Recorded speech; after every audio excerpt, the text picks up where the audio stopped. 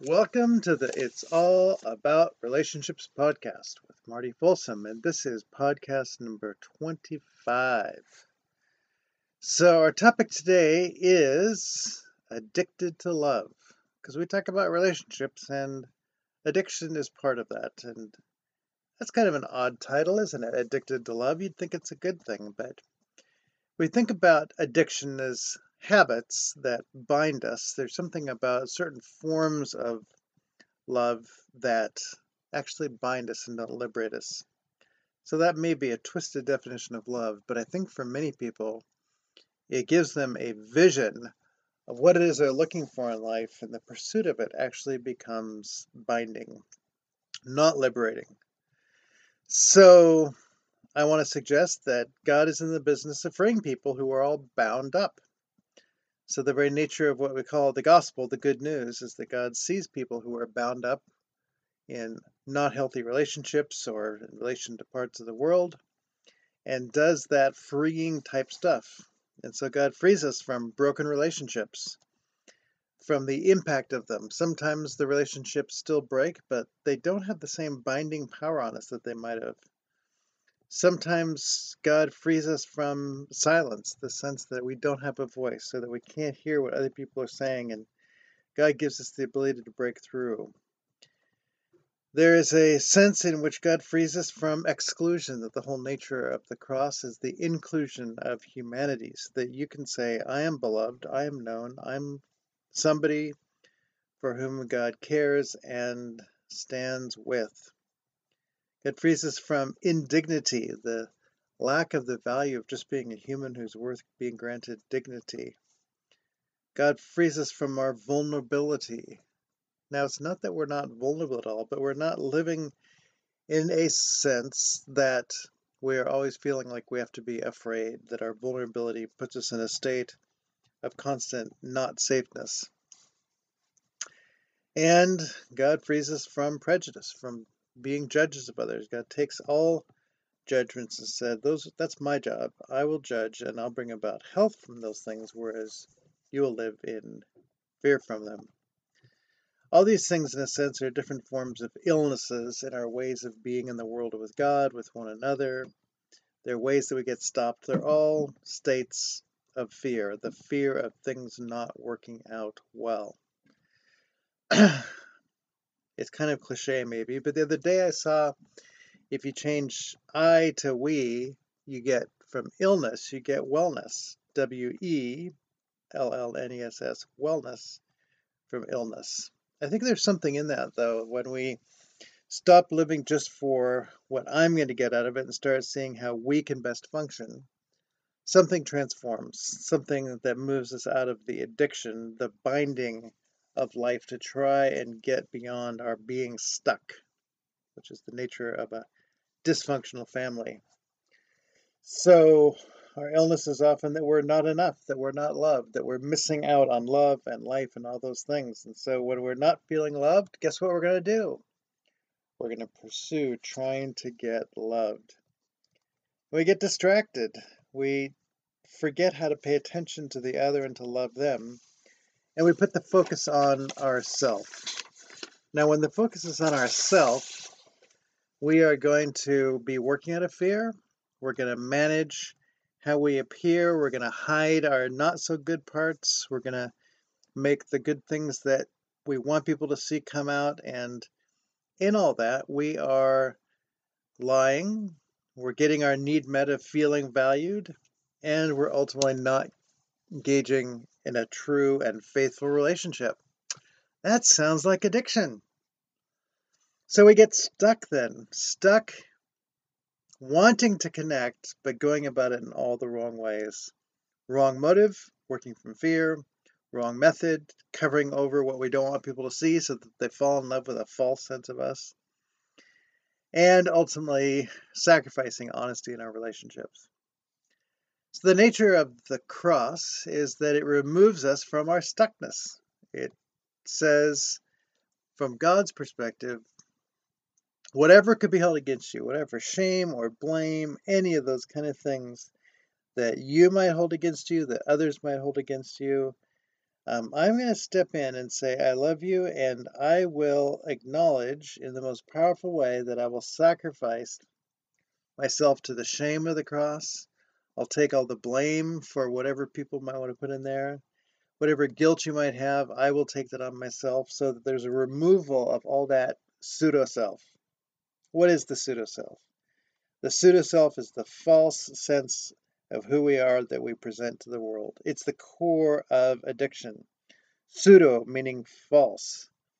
False self. A false self that we put out there. I'm so sad when people go out and try and put on their best impression for first dates or new friendships. And I just want to say, can you recognize that you're not showing up and this person is going to become attracted to somebody that doesn't actually exist or only exists in these moments of putting on a show? So, this false self creates a desire that goes astray, leads others astray, and ultimately leads ourselves away. And what happens enough time, we might say addiction simply becomes our out of control habit, the habit that controls us, trying to get love in the world, trying to be likable, trying to be somebody who shows up in a way that somebody will give us the love that we want. But there is a problem in that we're working out of pain, the pain of not being noticed, the pain of not being loved the way we want. And we want these moments of pleasure, coping with what it is that we're not dealing with. But we end up getting enslaved. Slave, addict, they all kind of fit together. And so to say that the nature of what it means to be people who are enslaved is that we are bound in our slave to try and appear in such a way that we get what we want.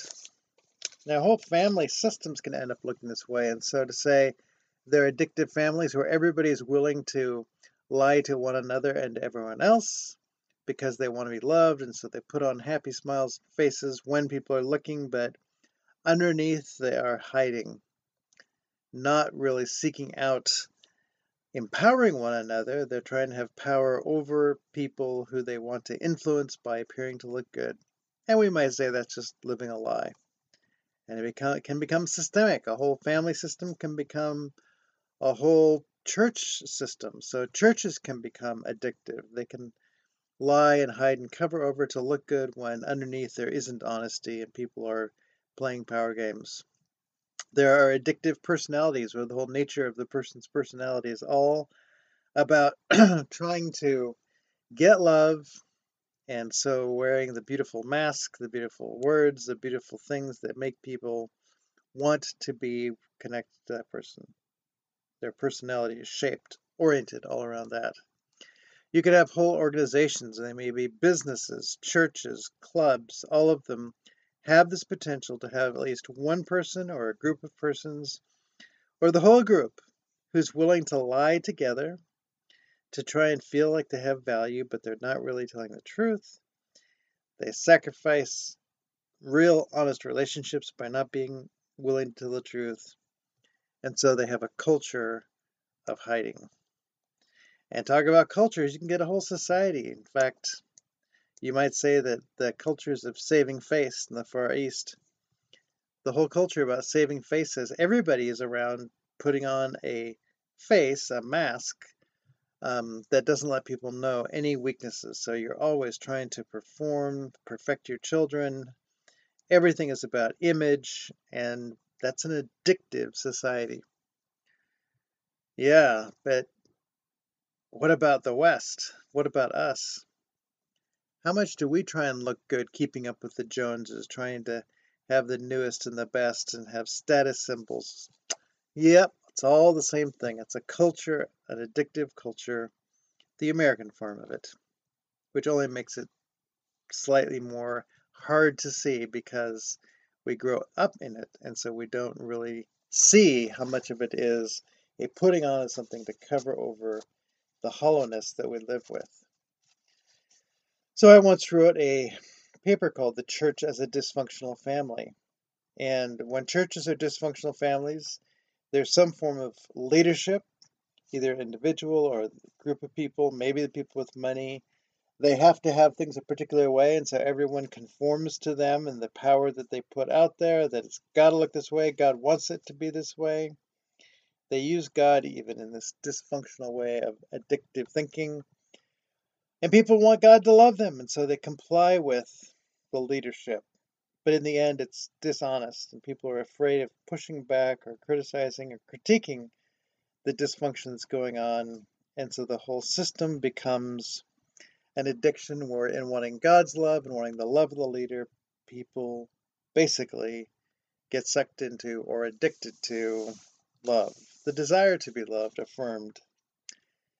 But you know what? In the Trinity, there is no fear. There's only love in the Trinity. So the Father and the Son and the Spirit are never afraid of each other. All their decisions can be out of love, giving, self-giving, emptying self, reconciling, restoring, making all things new. There isn't any possibility of addiction in the life of the Trinity. The degree to which we live within the life of the Trinity is the degree to which we're going to be able to agree with God about who we are and how we are loved. So, the tragedy of the modern world is that the church, in most cases, is somewhat fear-based. And that's why people often live for years and just feel ashamed and guilty because they've heard God is watching them and judging them. With that bad theology of the God who judges, who's critical, there is not love and acceptance. Now, I grew up going into UPress, University Presbyterian Church in Seattle, and it was just a long ways away. And so I think I was a good boy on Sundays, and that world was separated. So to just have compartments of our world is another part. I wanted to be seen as good there, so I put on, I think, a good face there, but it didn't really breed in me a sense of being part of a family. So in the end, people end up thinking that God's basic relationship to humanity is a legal relationship, that there are conditions, that if we're good, ask for forgiveness, do all the things right, say all the things right, then God will see that we've met the conditions and he'll love us. But that's not really the way that works. That's an addictive way of thinking about conditional love. Covenant, as seen in the Bible, is an unconditional way where God unconditionally acts on behalf of humanity. There's nothing we can do to condition God into loving us.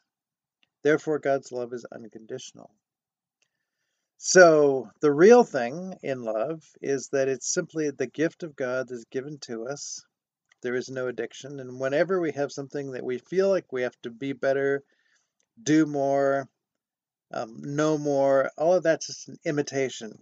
It's an imitation of love that isn't love. And people feel like there's something that they get to do in it to earn that love. And they can't see that the imitation and the earning, it's just another way of talking about the addictive system. Lying, hiding, buying a love that's already there. So, the whole goal in studying the life of God is not just to learn about this perfect being or how we be perfect or God's conditional acceptance and how we meet those conditions. If that's what we think, if we think we have to do it just right, then the cure for our situation becomes the poison. Our not accepting God's love, our trying to earn it with God or a spouse or family, the earning actually gets in the way of unconditional love. And they're all just fear-based strategies. I'm afraid if I don't do this, that it's not going to turn out well. So in the end, we perform for others, needing them to be happy, and we're just complying, meeting their needs. Yep, that needing others to be happy, people-pleasing, that's all just an addiction to love. So, whenever we think God will not provide the way for us to be loved and accepted, and that we have to get control of our life in the chaos, we think we need to take over, we are going to be living the lie. We become people of the lie. True love is unconditional, it's God's connection with us, and it frees us.